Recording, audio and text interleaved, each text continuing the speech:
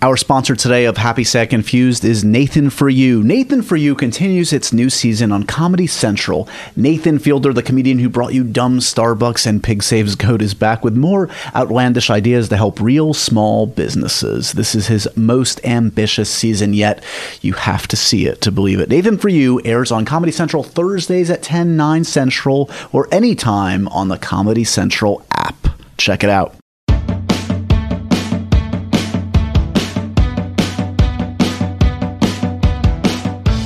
Hey guys, welcome to another edition of Happy, Sad, Confused. I am Josh Horowitz, and we are off and running on a very, very special edition of the show. Every show is special, but this one, I'm very pleased to say, features a gentleman who's a ginormous movie star. He's a ginormous man, period, and frankly doesn't do a lot of podcasting. I don't think he's done one before this one that we're releasing here at this very moment. It is Mr. Vin Diesel, star of The Last Witch Hunter. So we're going to talk about that and other things, but before I proceed into the proper podcast, let me introduce Sammy again. You guys know and love her. Sammy, hey. Hey, Josh. Wow, how's it going? That's not your real voice. Let's hear your real voice. Hey, oh God. I'm trying to contain my excitement right now. Why? What are you so excited about today? For Vin. This is good. This is a good one. How long did you guys chat? About 45 minutes. Wow. Yeah, this was a little coup because he's he selects his press very carefully, and as I said, I think he hadn't done a podcast. I think he did Nerdist, which is coming out after this one, so you'll get a double dose of Vin this week in the podcasting realm.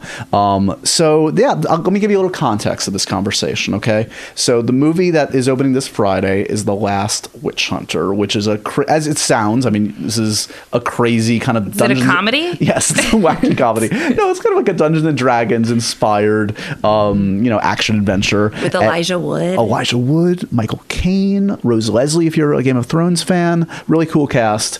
And Vin is, if you're a fan of Vin, you probably know this, but he is a legit hardcore Tolkien, Dungeons and Dragons, full-on geek. Makes me look like the coolest guy in school. No, seriously. Oh, my heart is full. Yeah, so it's good to see, legitimately to see a guy that is coming at this from a place of fervent passion and excitement. I mean, this is his baby. And we get into that. This is an interesting conversation in that Vin's a talker, first of all. You'll hear that. There are a couple stories he delivers here that probably last 10 minutes, but it's great. It's riveting and kind of fascinating.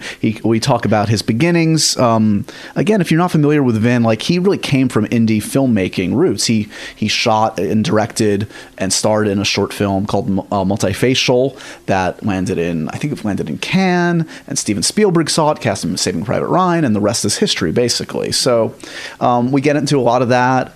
And we talk about, there's an amazing story in here, just to tease it out, where he was actually in the movie, a very kind of forgettable movie that I kind of liked, Reindeer Games. Remember Reindeer Games? I do remember Reindeer Games. Ben Affleck, Charlize Theron, yeah. Right? He was in that film. He's not in that film. So he was in that film, and he was either fired or left the film. It's a little fuzzy. You didn't get into it? Well, we did get into it. He tells an amazing story of, I think it's an informative story, frankly, for any kind of young actors out there, actors that are coming into their own and kind of they have their process, and then they work with this film was directed by a legend in John Frankenheimer, who was had been through it all and had his own way of doing things, and they kind of came to blows. So I think it's an interesting kind of capsule snapshot of sort of a young actor versus an old school director, and them coming to blows and kind of figuring out how that's going to work. It didn't work, clearly. So look forward to that. So yeah, no, it was fun. This also just contextually, this happened literally right after his New York Comic-Con panel for The Last Witch Hunter, which I was lucky enough to moderate with him and Elijah and Rose and the director. And so we literally came off stage, went to a green room. Poor Vin was shoveling down a turkey sandwich in the opening moments of the interview. Where was it from? I don't know. I didn't provide him the turkey sandwich. I don't know. No, but you didn't ask him or talk about it? Hey, where'd you get that? Can I get a bite? Where's the best turkey sandwich in Manhattan, Ben?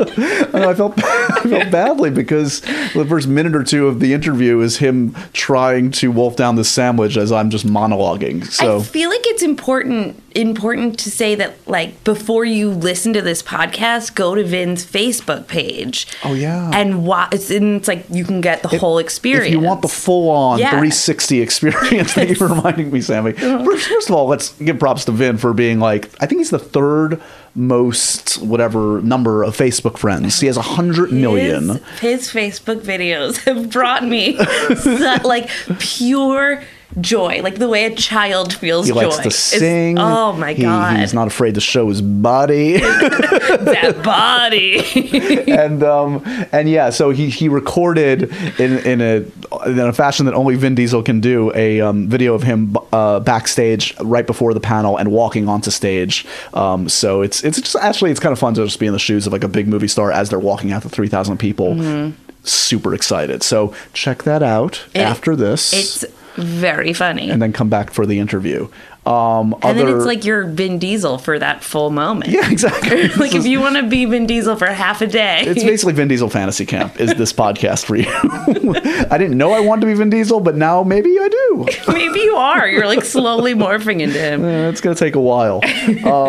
Other things to mention, we put out a really fun video after our sketch with Jack Black last week. For his film Goosebumps, which, by the way, is a super cute movie for the family. But this sketch is him as a ghost murderer.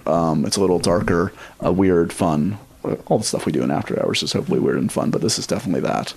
It is. I just watched it, yeah. and I laughed like 4 times. I'm just kidding. It was very funny. It really was. I love Jack Black. He's, I've said before, he's been on the podcast. He's like exactly what you hope Jack Black would be is Jack Black. Like your funny older brother.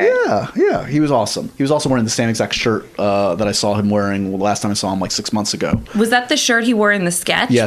That was really his? That's his, yeah. I thought that it was like... That's not wardrobe. You can't afford that kind of thing. Like, why does he have that? No judgment, whatever. No, it's amazing. Only he can pull that off. That's true.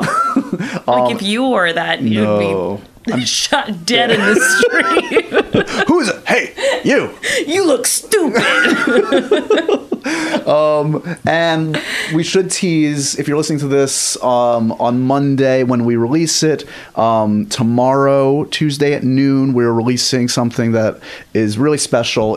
His name comes up every damn episode. There we go. But we have to mention it because his film is out and we shot a sketch. We shot a sketch with Tom Hiddleston and Jessica Chastain. That is bonkers. There's a gimp. There's a gimp. We don't want to reveal too much more than that. It's our third sketch with a gimp over the years. Can I just give a little? Okay, I trust you. A little bit of.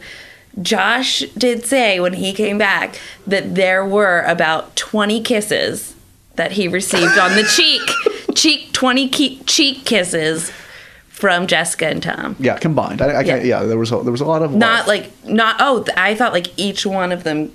I would have to go back to the videotape to actually enumerate it. We'll get back to you next week on an actual number, but there was a lot. There's a lot of love in the sketch. There's a lot of aggression. There's a lot of Sammy in the back. Can I do a follow up? Yeah, please. Did they switch off on who kissed you on the cheek, or was it like Tom went in and did 10 kisses, and then Jessica went in and did 10 kisses? It was kind of like a double tap from Jessica, and then Tom came in for a double tap. On each take, and we did multiple takes. Okay. As I recall, it was all a blur. This was part of it's the a sketch. That's so weird.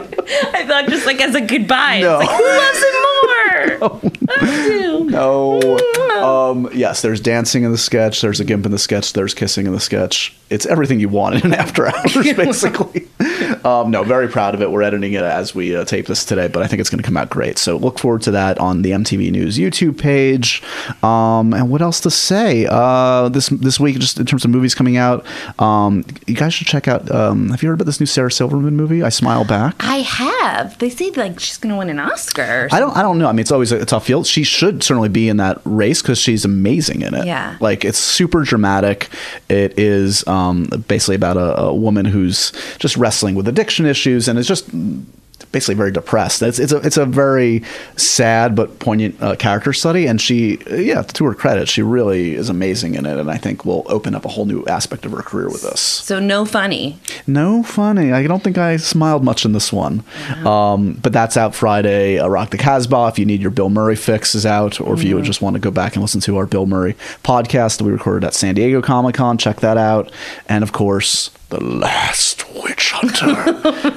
That wasn't even Josh doing that. A ghost just came into the room. Vin just jumped in. That's my Vin Diesel. Did you record your Bill Murray podcast before or after he stole Cheetos from our production office? Right before. That was amazing, huh? That was amazing. Well, it was a little bittersweet for me because, one, it's Bill Murray coming into the production office. So again, context. So we had just done, context. I just moderated this panel at San Diego Comic-Con, just like Opportunity of a Lifetime, Bill Murray, amazing, an hour. It was just phenomenal. Then he came over to MTV's kind of production space / studio, did an interview with me there, the only interview he did at Comic-Con, and then sauntered into our production office. Yeah, we're so all the worker bee, we're all in there on our computers with our headphones in, and Bill Murray walks in, and it's just the whole energy shifted. Yeah, what happened from your perspective? Okay. So I'm sitting and I'm facing the food table. So I monitor what everyone takes, not to judge, but to know how much is left of certain items. Sure. And there are certain items that go really fast. What goes fast in your Funyuns? Experience? Ew. Really? Oh my God. Have you ever had one? Of course I've had a Funyun. Look at me. Yes. Well, then I don't believe you have, because why would you make that reaction if you've actually tasted it? I don't like the consistency. I feel like it dissolves in my hand. It's a little brittle. This actually... well, shout out to Joel Hannick. I wish he was here right now. I don't normally say that, but I do right now because he would back me up on the Funyuns. Anyway, we digress.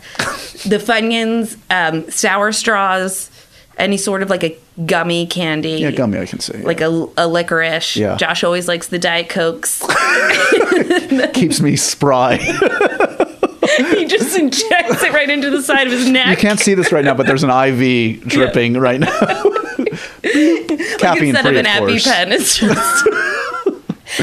Okay. So and then the Cheetos. And the Cheetos, which is again in the Funyun. It's similar to Funyuns in that it's if there's a cost to a Cheeto, in that your hands are coated in orange powder for a day. They're coming after you. Whoever makes Funyuns and Cheetos are coming after you now. They're our sponsor today. And so, and then Bill Murray comes in, and he's just looking like Bill Murray. Everyone's freaking out, but trying not to take pictures of him. But at the same time, they're I have to send this to my parents. It's just and that Emma Raffer takes the last bag of Cheetos. Look, he's entitled to it for all the joy he's brought us. He can have the last Cheeto. I don't think so. I really don't. We're all in there. We're working 16-hour days, and there's one bag of Cheetos left. And Bill Murray, who probably has a sponsorship. Right. He probably has a wing of his house devoted to just Cheetos. He is half made of Cheetos at this point.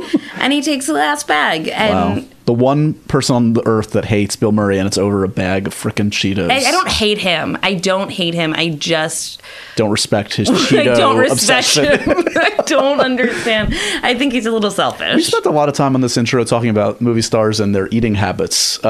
So let's go right to that, to Vin Diesel. The next sounds you're going to hear are Vin Diesel trying to eat a turkey sandwich as I fumble an introduction to this from conversation. An unknown restaurant. Yes, we don't know. We just don't know. Part 2. Enjoy this week's podcast with the last witch hunter himself, Vin Diesel. What did his head smell like? It smelled good. It was manly and yet moisturized. Definitely, he definitely tends to that.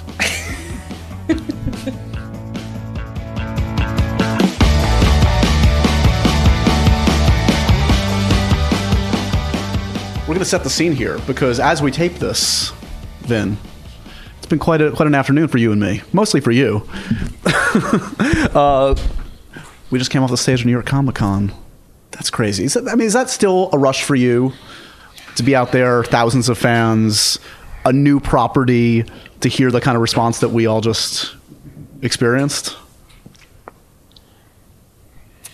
He's chewing. I'm going to pull the veil back. Should I not have said that, Finn? No, it's okay. Here's what happened. Here's the context. He's been Mom, on stage I'm sorry. For over, I'm talking with my mouth full. He's been on stage for over an hour. Yeah. The dude needs a bite to eat. I get it. Can I have a turkey sandwich? Well, I'll just say this: that you and I have talked a lot over the years, and it's thrilling to see. What the word that comes to mind when I think of you is ambition. And you're a guy that doesn't rest on his laurels. You're a guy that's always creating, always trying to push himself. And it's cool to see a franchise like this that's born out of like a deep-seated love come to life. And it's thrilling from my position. And I just want to get a sense from you being out here to see the fans respond to that. It's got to be a rush. That is a rush. You don't always think that.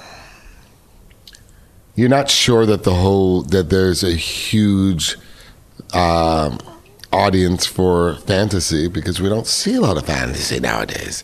So when you talk about wanting to do something in the fantasy world, sometimes people in Hollywood will look at you like, huh? Right. And yet, I think we were smart to couple it with, to set it in a modern day setting, to delve back and forth from the modern day present New York City and this pre-modern civilization world. And I don't know. It's just I'm still we are kind of overwhelmed with how great that panel. That was an exceptional. I've done a lot of Comic-Con panels, obviously in San Diego, but I don't think I've ever seen such a huge, warm reception and people so excited about a brand new IP. I was going to say, I mean, obviously you get your questions about the other amazing thing of your work as expected, but it's thrilling to see how many people legit are ready to embrace this, which is really cool because we're in a time, we alluded to this on stage, where the easy thing is to go to something that has some kind of intellectual property that's already has some kind of fan base. People go to that easy realm. Especially in Hollywood. I mean, in Hollywood, studios and producers, that's the recipe. Find something that's been done before, find an IP that's been somewhat successful, and exploit it. And it's rare to kind of have the confidence or the ambition, as you mentioned before, the desire to start something from scratch. So, since we have some time, as opposed to those horrible 4-minute junket slots, to go, you love those 4 minutes. We're going to go deep today. One of us is going to cry. I'm not sure which one. Probably me. I always cry, though. It's boring now. I took the option. Actually, this morning I watched Multifacial, which is about 20. It's been about 20 years in now, right? That was your calling card way back when. Exactly 20 years. It's crazy. Exactly 20. I made it in 1994, but I was in Cannes in 1995 with it. I mean, talk about an amazing story. Tell me, where you were at in your life, in your career, when you created that. It just struck me. I frankly had never seen it before, but it struck me as a calling card as a filmmaker, as an actor. It worked on so many levels. Was that a last ditch attempt to get going in the business? What was that at the time for you? Well, as you know, I started acting when I was 7 years old, and I was fortunate enough to have a father that directed off Broadway plays and taught theater in Brooklyn College. So I was exposed to that, and I was also raised in an artist housing. So I was exposed to the arts. And I started acting at 7 years old, and by the time I was 23 or 24, I decided to head out to California, head out to Hollywood, and make it big. And Easy. Everyone can do it in a second, right? Like easy that. stuff. And I told all the bouncers that I was working with for the last 10 years, or the last 5 years at that time, I'm going to go to Hollywood and I'm going to be a big star. And I went out to Hollywood. and I thought the doors were going to fly open. I thought I was going to be offered every role. And a year and a half went by, and I didn't have an agent. I couldn't even get an agent. And so I had to head back to New York with my tail between my legs. I was $10,000 in debt, and I had to think, I had to rethink my strategy. Yeah. And one of the things I noticed at the time was that not only was I not offered roles, there weren't really a whole lot of roles created for me. Or I guess in Hollywood's eyes, there weren't a whole lot of roles created for me. And because you didn't fit in that box. I didn't fit in that box. I was a little ahead. I was for this millennium. I wasn't totally. I wasn't for that millennium. Exactly. I had no place in the last millennium. I wouldn't have been that kind of I wouldn't have reached that kind of success in the last millennium. I had to wait for this millennium, and I had to somewhat take part in spearheading. So that's what I did. I went back to City College and became a writing major, an English major with a writing concentration, with the sole purpose of writing scripts. You know, when you're a musician or you're a painter, you don't need anyone's permission to be artistic. Right. When you're an actor, you depend on other artists before you are ever given the opportunity to be artistic. Right. You need a great writer, you need a great director. And I wanted to start filling some of those hats in service of my initial passion, which was acting. So I went back to college and I started writing scripts. And I wrote a feature film, and I actually tried to get it made, and I couldn't get it made. And this is kind of important for anybody that's aspiring, anybody that has dreams, anybody that wants to accomplish something. If you can't do it all, do what you can. It is such important advice, and advice that I needed, because I was trying to do a feature film. Yeah. And I couldn't get a feature film launched. Nobody knew who I was or what I was capable of, or if I was capable at all. Right. And I was I was driving a truck for a catering company here in New York. And one of the waiters at the catering company had just directed a short film. Now, to me, if you would have said short film, I would have said, what would be the value of that, right?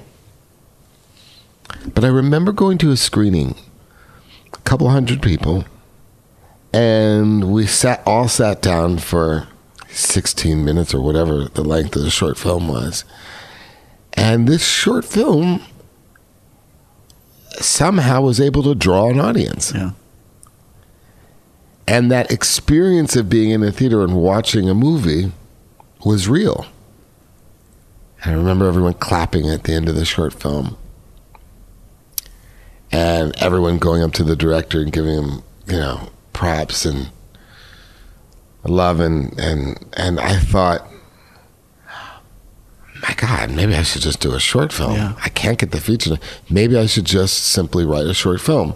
And that weekend, over a night, I wrote Multifacial in my bathroom, staring at the mirror.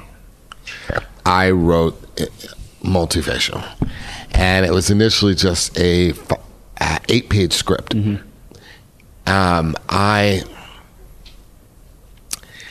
Then there was I forget the name of it.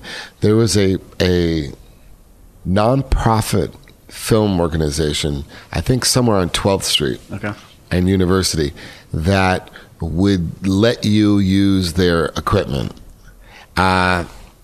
would let you rent a Steenbeck, because initially this was at the time when editing was not on a computer. Editing was splicing and using tape and hanging these strands of film, and that's how you edited a movie. Half of the audience is like very confused right now. Yeah, it's so surreal. It's like it almost feels like another time. Yeah.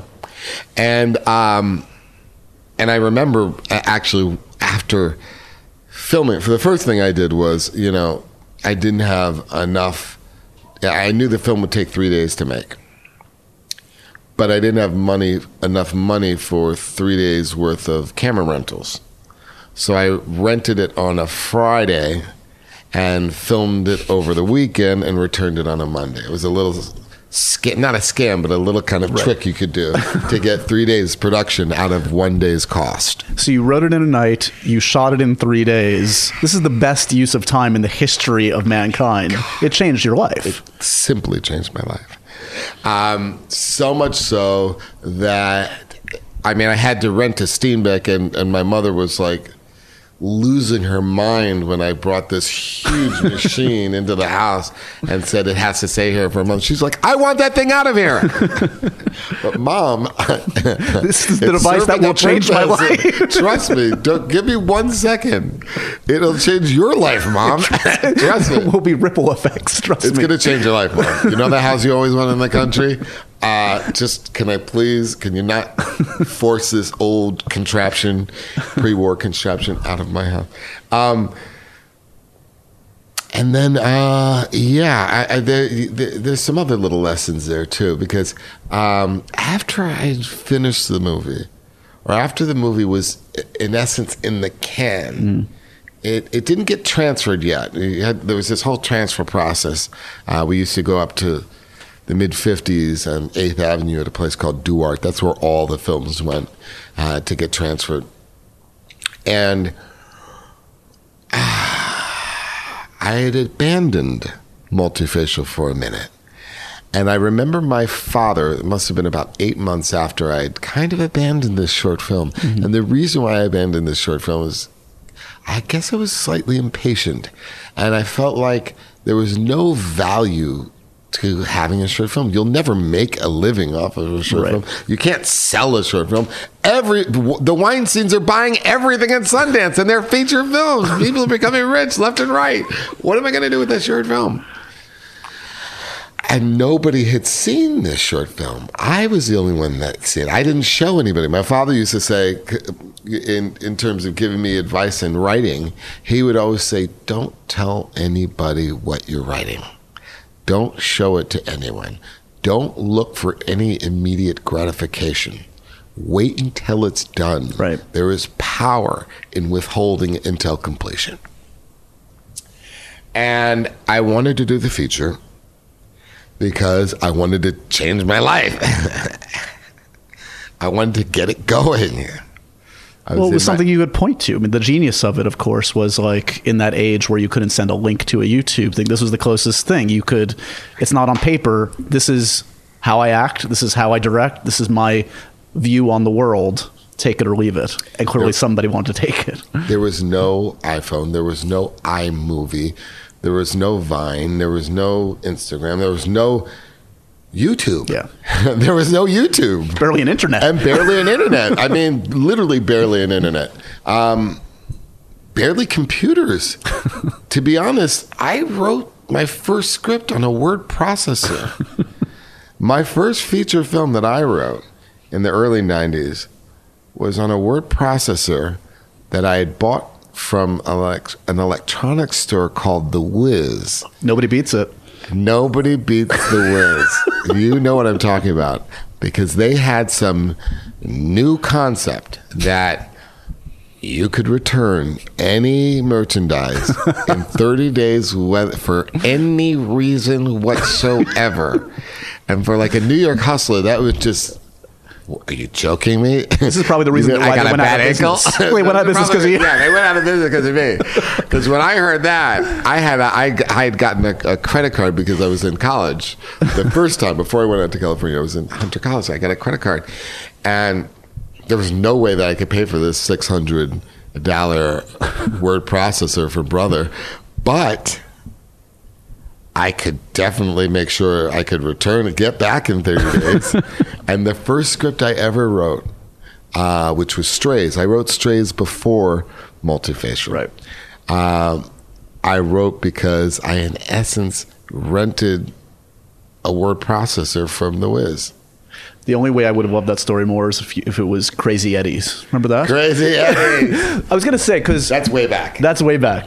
That's way back. I think of my grandmother when I think of Crazy Eddie's. I grew up in New York as well, and I think this is the only thing you and I probably share is the fact that we grew up. You make more than me. No, please. But I'm curious... Do you feel like, I mean, I often in these podcasts and these interviews, New York comes up a lot on my end because I feel it defines my view on the world. I mean, you don't live here, but I would think that is a formative part of who you are.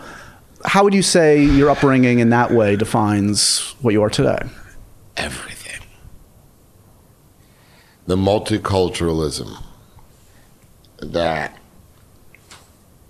I feel like I've been a part of forcing into Hollywood comes from growing up in the melting pot of melting pots. Yeah.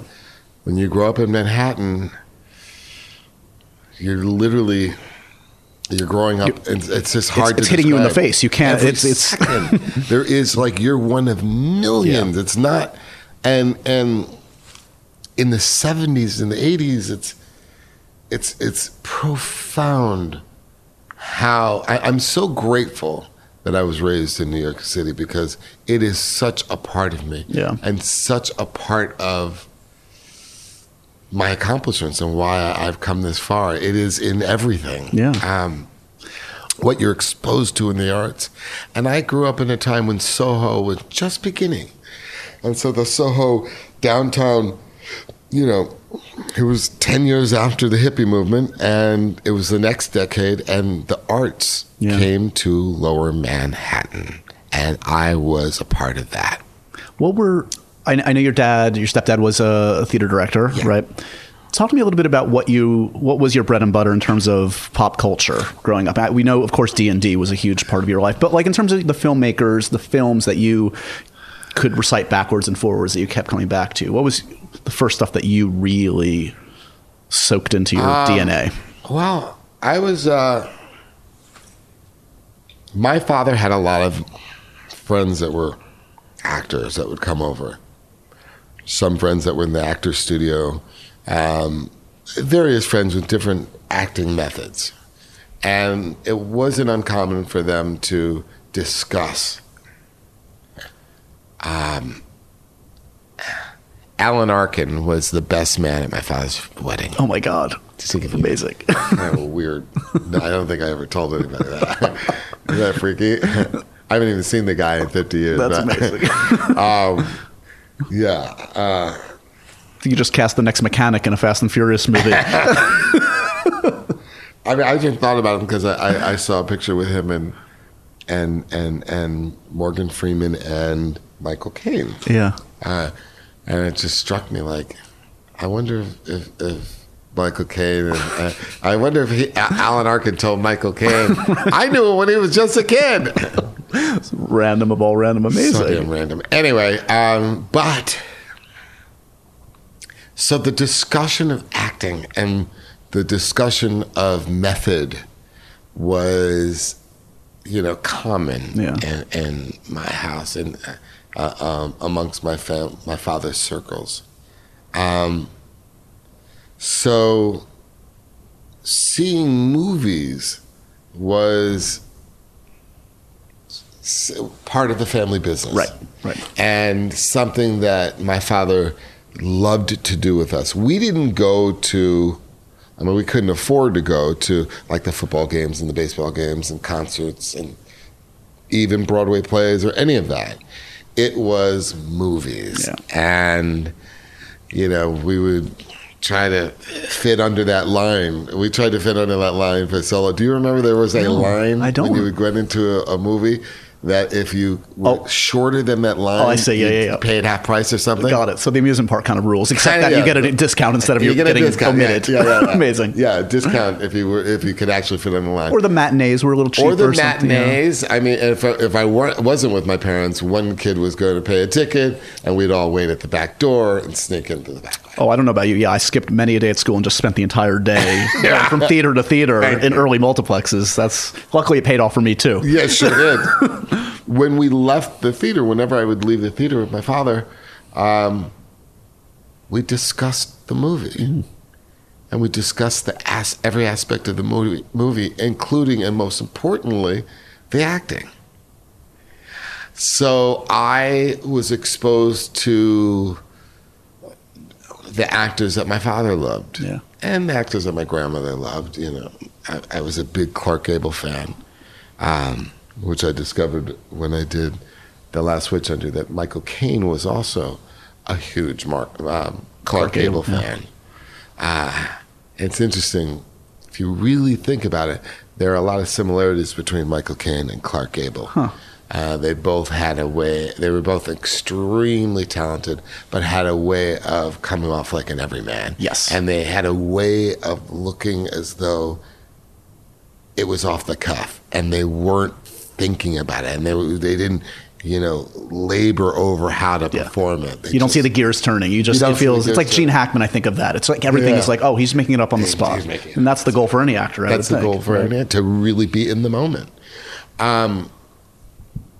So that's what I was doing. I guess to answer your question in some ways, I wasn't a kid seeing movies escaping from my parents' reality. I was seeing movies and understanding further my parents' reality and their perceptions and their artistry and their sensitivities.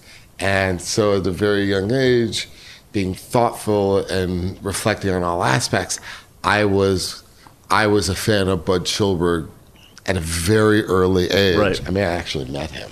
Wow. Which was one of the coolest things in the world, because I met him with Spike Lee, and then we were talking about this movie, this script that he had written that I'm dying to do, and then that's a long story. Well, what's interesting to me to hear that kind of thought, and it confirms what I feel like I know about you, which is that, you have, I think from the outsider perspective, you have this kind of A-B career, in that like you have massive pop phenomenon things. It doesn't get any bigger than the kind of franchises that you've been a part of and helped create. And you've also, and some would put this in a different category, worked with Sidney Lumet, just worked with Ang Lee, Steven Spielberg. You created, you were an indie film guy. That's what you came out of. I was a real indie. As indie as you get. That's as indie. I was so indie. My shoestring budgets were just like string. I mean, it wasn't even shoestring. Right. It was like dental floss budgets. So do you see it as two different things in terms of like, do you compartmentalize fast movies, Riddick movies as one thing and Lumet and Ang Lee as a different thing? Or have you found 20 years in, it's all the same? You can label it what you want, but it's kind of the same. Truly, it's all the same in the approach. It's all the... I approach an Ang Lee film the same way I approach Fast and Furious. Yeah. It doesn't matter what it is. That authenticity is authenticity. Yeah. And that's part of the craft. And that's part of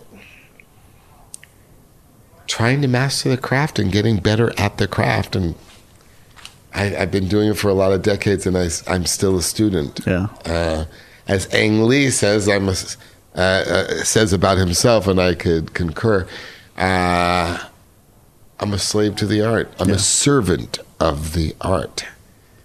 Is that what the ambition is now? I mean, what to go back to what we were first talking about. Yeah. What is what would you characterize the ambition now? Because you put yourself in the hands of someone like Ang, you continue a franchise like Fast, and it's hard to keep topping yourself, but you're endeavoring to do it 3 more times. You're launching a franchise. I mean, is that just something inherent in you and your upbringing in terms of like always wanting to kind of push? And Josh, what stands out from today's incredible panel? When I leave here, what I'm going to be thinking about? Which comment I'm going to think about? I don't. that very earnest request for the realization of Hannibal. Which is obviously something you've wanted to helm for many years, and you're not giving up on that. So people go, oh my God, you're Vin Diesel, man. What's it like waking up being Vin Diesel? I don't think about the accomplishments. Yeah. I only think about what's outstanding. I only think about what the things I will manifest. Yeah. I never even look at movies I've done. I never go backwards. Are you able to enjoy it then? Because some would argue, take a moment, take a breath, enjoy yourself, Vin. That's fair. That is totally fair. People could argue that, and people close to me could.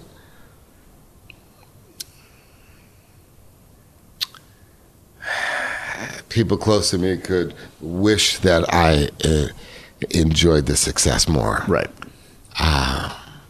Do you learn something? This comes up a lot in my conversations of this type of like learning from, whether you call them mistakes or missteps or whatever they are. We all go through our ups and downs. It struck me like I wasn't aware that you, for instance, relatively early on, you worked with John Frankenheimer, and I know you. The old stories that you were asking, you had questions, and that John has quite a reputation as a tough old school filmmaker, right? This was on Reindeer Games. Do you learn from an experience like that? Because obviously that didn't end well for... It didn't end well for anyone, especially Miramax. That just desserts you're like, the movie didn't succeed without me. Oh, God. It didn't end well anywhere. But what do you take away from something like that? Yeah. What do I learn from something like that? I'll tell you a funny story.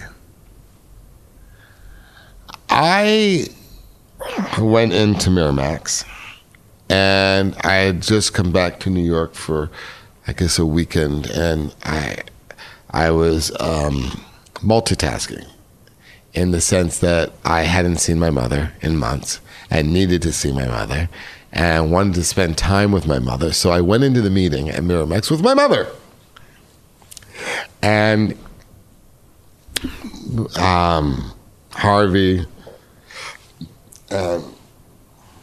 Bobby and Harvey had a meeting with me, and we were talking. They had summoned me with the idea that they wanted me to star in something. Mm-hmm. They said, "We want you in something. We saw you. We want to be in the Vin Diesel business. We want to do something with you.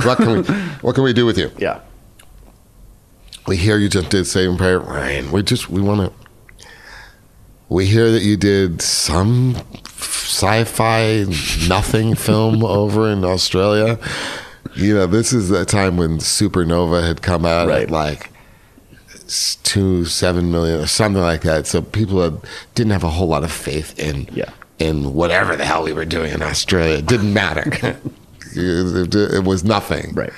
And I'm saying, but it might be something. It kind of felt good, guys. Okay, if it's something, it's something. All right, I'm hungry no matter what, so it doesn't matter. So let's talk. So you have something. So, and my agent and managers were like, they want to give you $500,000 to star in something.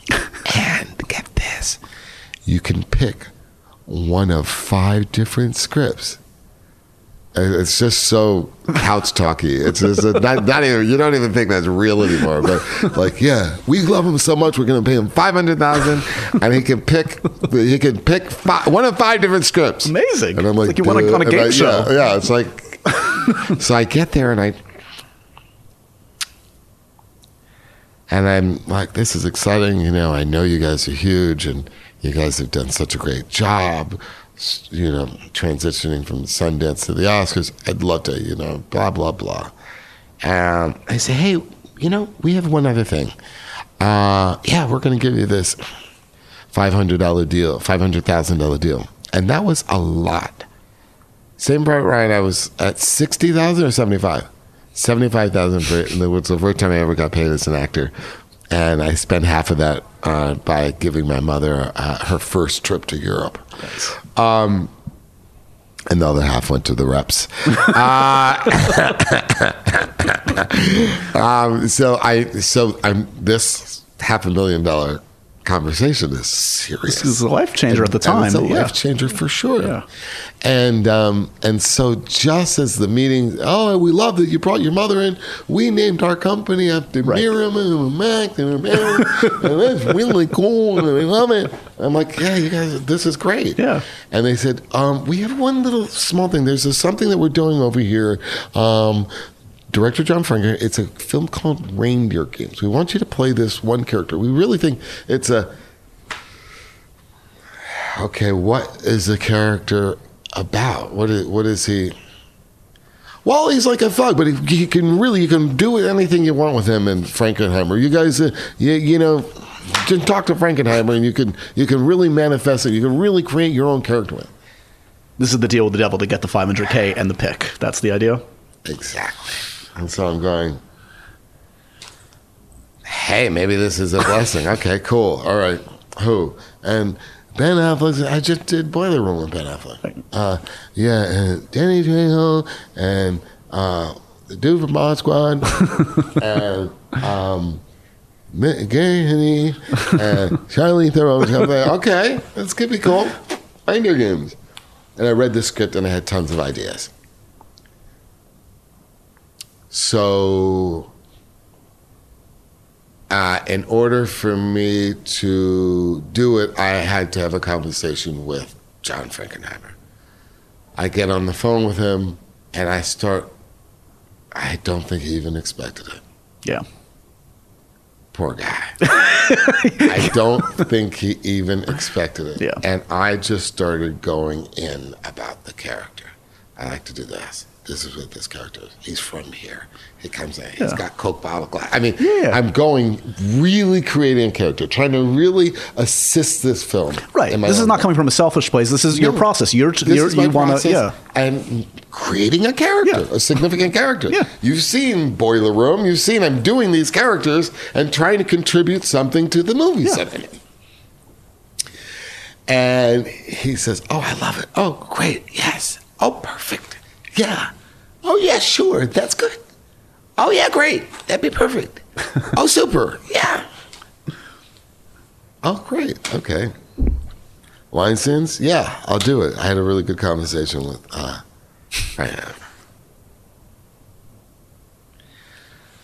get up to Vancouver. I feel like I'm there. I'm tense just feeling this built up. We're at a table read. Hey, Ben, hey. Oh, hi, Johnny. Oh, yeah. Hey, Danny Trejo, man. Oh, you're cool, man. Yeah, I love you. Same bar, right? And we sit around, we're doing this reading, and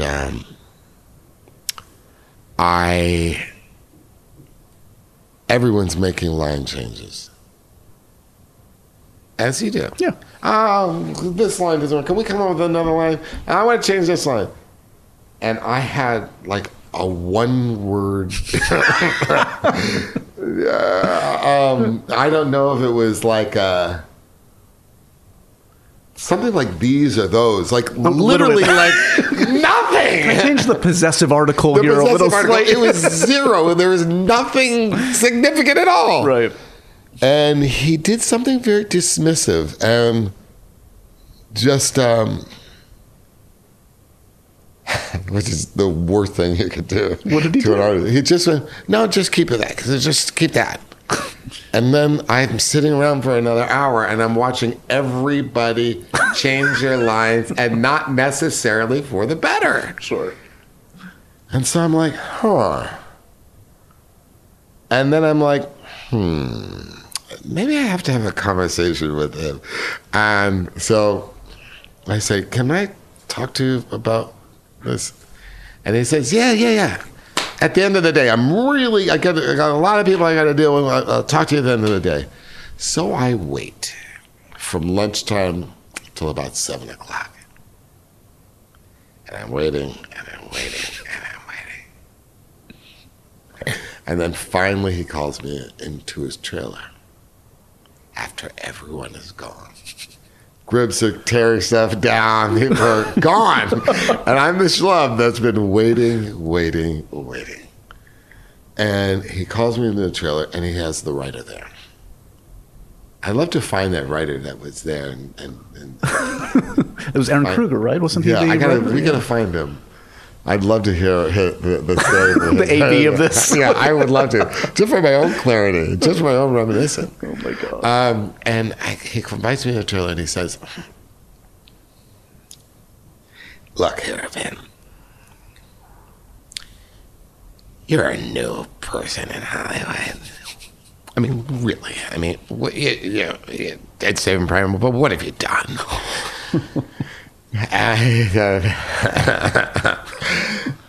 Listen, I know I told you stuff on the phone, but I'm too busy, too old, and too goddamn rich to worry about what I said on the phone. And my heart dropped. Oh man. My heart dropped. Like, Well, yeah, suddenly it went from collaboration to antagonism and dismissiveness. These are not the hallmarks of a creative set. or the Hollywood that you've dreamed of your whole life. Yeah. The Hollywood that you dream of your whole, and the experiences that I've had. I mean, Ben Younger couldn't have been more collaborative. Right. That whole scene of me holding up that speaker in Boiler Room came from my real experience selling tools. It's what I did. Yeah. I went from filming Strays to a $47,000 film to, at the time, a huge, was $67 million, Saving Private Ryan. And what was so remarkable and so refreshing was I saw the same enthusiasm from Steven Spielberg. Yeah. Yeah. And that was empowering.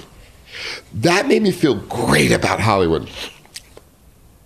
But this, The cynicism, let's just get through the day God. I've never, ever seen anything like this. And he must have seen that my heart dropped, because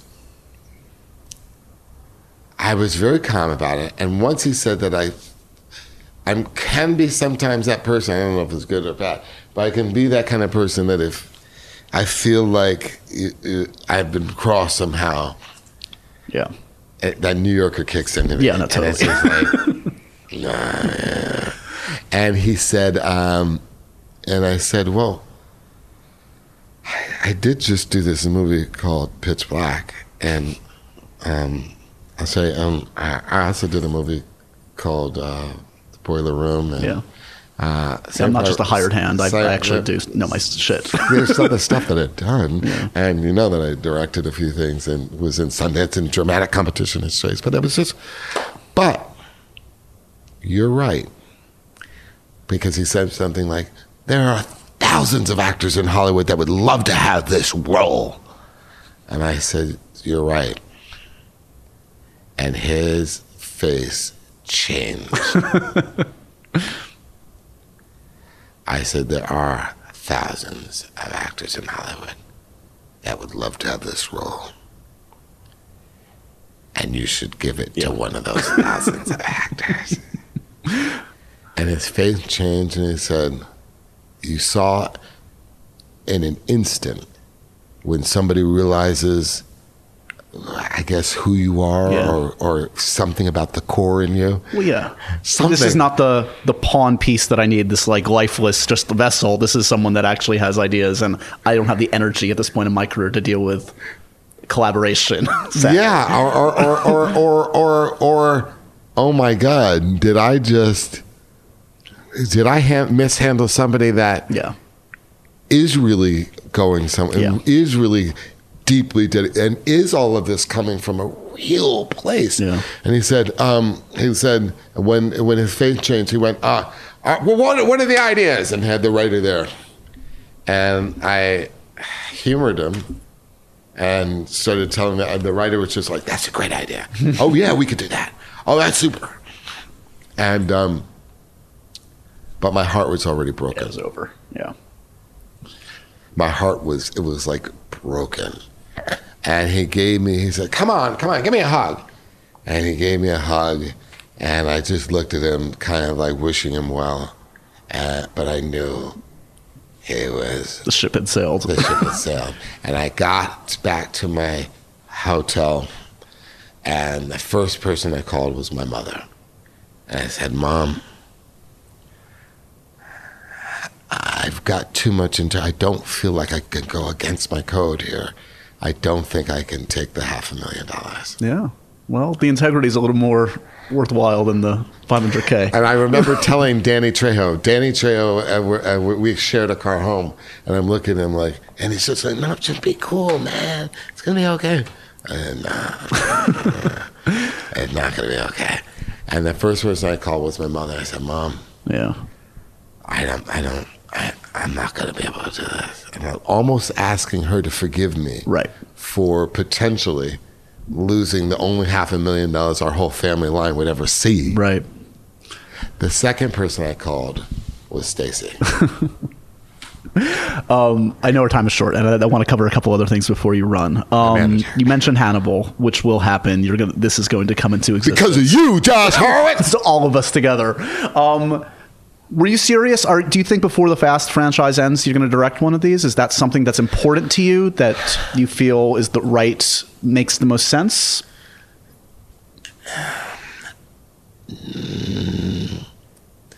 No. Yeah. I mean, there's a method to my mother's madness. So I think when she says, director, don't do it, I think she's basically saying, you don't have to do everything, essentially, or get back to your directing thing, or in some ways, I think she's trying to support my standards. Yeah. You know, she was really supportive when I turned down Too Fast, Too Furious. She likes it when I stand up for things, and there's a method to my madness, but she wants me to direct desperately. So is it a case of like, you obviously have F. Gary Gray, and there are plenty of really cool filmmakers you will find to finish this out, and meanwhile you've got Hannibal, which will clearly be that project that sounds I'd like Justin Lin to I feel like Justin Lin's done a lot of work in the franchise. Yeah. My heart feels like I would want to make some available for Justin Lin. Totally. Talk to me as we kind of wrap up. I'm just curious, like, again, as an appreciator of acting, of film, as a fan today, what do you get off on? What's exciting? Because this is the time for us, right? This is like, it all happened. And when you're reaping the benefits, I'm reaping it from my end. What are you enjoying in pop culture? I mean, are you a fan of all the comic book films? What's been the most exciting kind of stuff you've seen in recent years?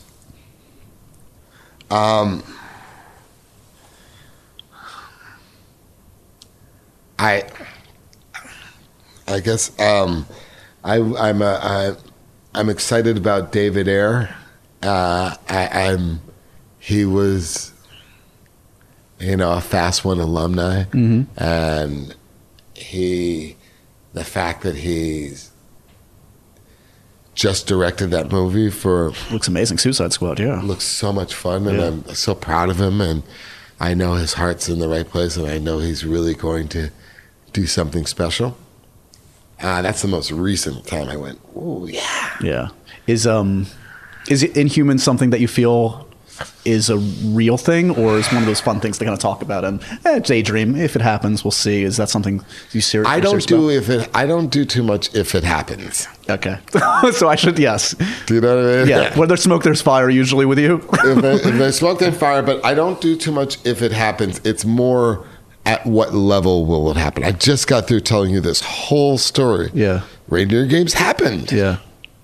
But it wasn't going to happen the right way. Yeah. So it's not a matter of me wooing Marvel. It's a matter of Marvel wooing. Fair enough. And I love them, but I'm just saying, okay, show me a dope script and show me a great director, and all of which I know that Kevin is capable of, because he dazzled me when he suggested Groot. I mean, that was like profound to me. Yeah. Of course, he was playing off of the Iron Giant, So it did feel like a natural next step for that, but in a way to service the Iron Giant in a kind of new form. But no, it couldn't have gone better. I mean, it couldn't have gone better. Yeah. I thought it was genius. So I'm not doing anything just for work. Yeah. I'm doing things that I could feel passionate about and that I feel like I contribute to. And there are so many times where someone will offer me a script and I'll say, this script would be better for so-and-so, or this role would be better for so-and-so. That just happened 2 weeks ago with a friend of mine who runs a studio. And I want to really feel like I'm making a contribution, and that I can, and that there's something thematic that I believe in when I make a movie. It's been fun to dive deep with you today, man. I'm so thrilled for The Last Witch Hunter. As you know, I love this one. It's a lot of fun. And to see it come, as I said, out of like a good place, there's nothing like calculated about this. It's out of love, and it's out of a love for the audience and a love of what your core beliefs. So next time you have to teach me how to drive one of these days. I still don't have my driver's license. Get out of here. I don't. I'm still in New York. I never. Are you shitting me? No. I always see you in LA. Yeah, well, I'm here. I'm still here, buddy. So next time, take me out on the drive like you won't believe. I mean, I'm going to teach you. I'm going to take you to stunt driving school with me. I'm ready. That's what I should do with you on the next Fast. Totally. I'll suggest it on the next Fast interview. Let me take Josh over to one of my stunt driving schools and let him play around. Yeah, I'll take you with me. It's a lot of fun. I'm ready. It's dangerous, but it's fun. It's good fun. I'll trust you. You should trust me. It's good to see you, buddy. Congrats again. Always good to see you, Josh. And, when I see you and when I talk to you, what's refreshing about talking to you is I have a history with you that includes some very memorable and important moments to me. So right back at you, buddy. I'm talking to a friend, and I'm talking to somebody that I trust. So it's always good to talk to you, Josh. Thanks, man. On to the next one. Yeah, baby.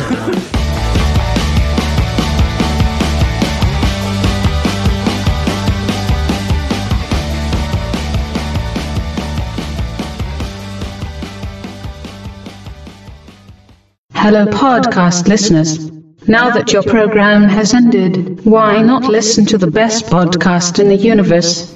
Improv for Humans. Oh, welcome to Improv for Humans with Matt Besser. That's me. Improv legend Matt Besser and his friends take your suggestions. 3 of the best improvisers in the world will be improvising off your suggestions given to me at Twitter, newspaper articles. We're going to crap on YouTube. And turn them into long-form improv comedy. Hello, 911. What's your emergency? Look, I am being harassed by my bank. Hold on a second. First, I need you to pick a site key picture. Oh, jeez. You can pick a boat. You can pick a candy cane. You can pick a pumpkin. I'll take the boat. I will take the boat. Please listen to all the options first, sir. You can pick a block of cheese, or you can pick a wheel of cheese. Is the I'm sorry, sir. You only had 5 seconds. Damn it! You only had 5 seconds. The police cannot help you. Listen to Improv for Humans on iTunes, earwolf.com, Howl, or your favorite podcast app.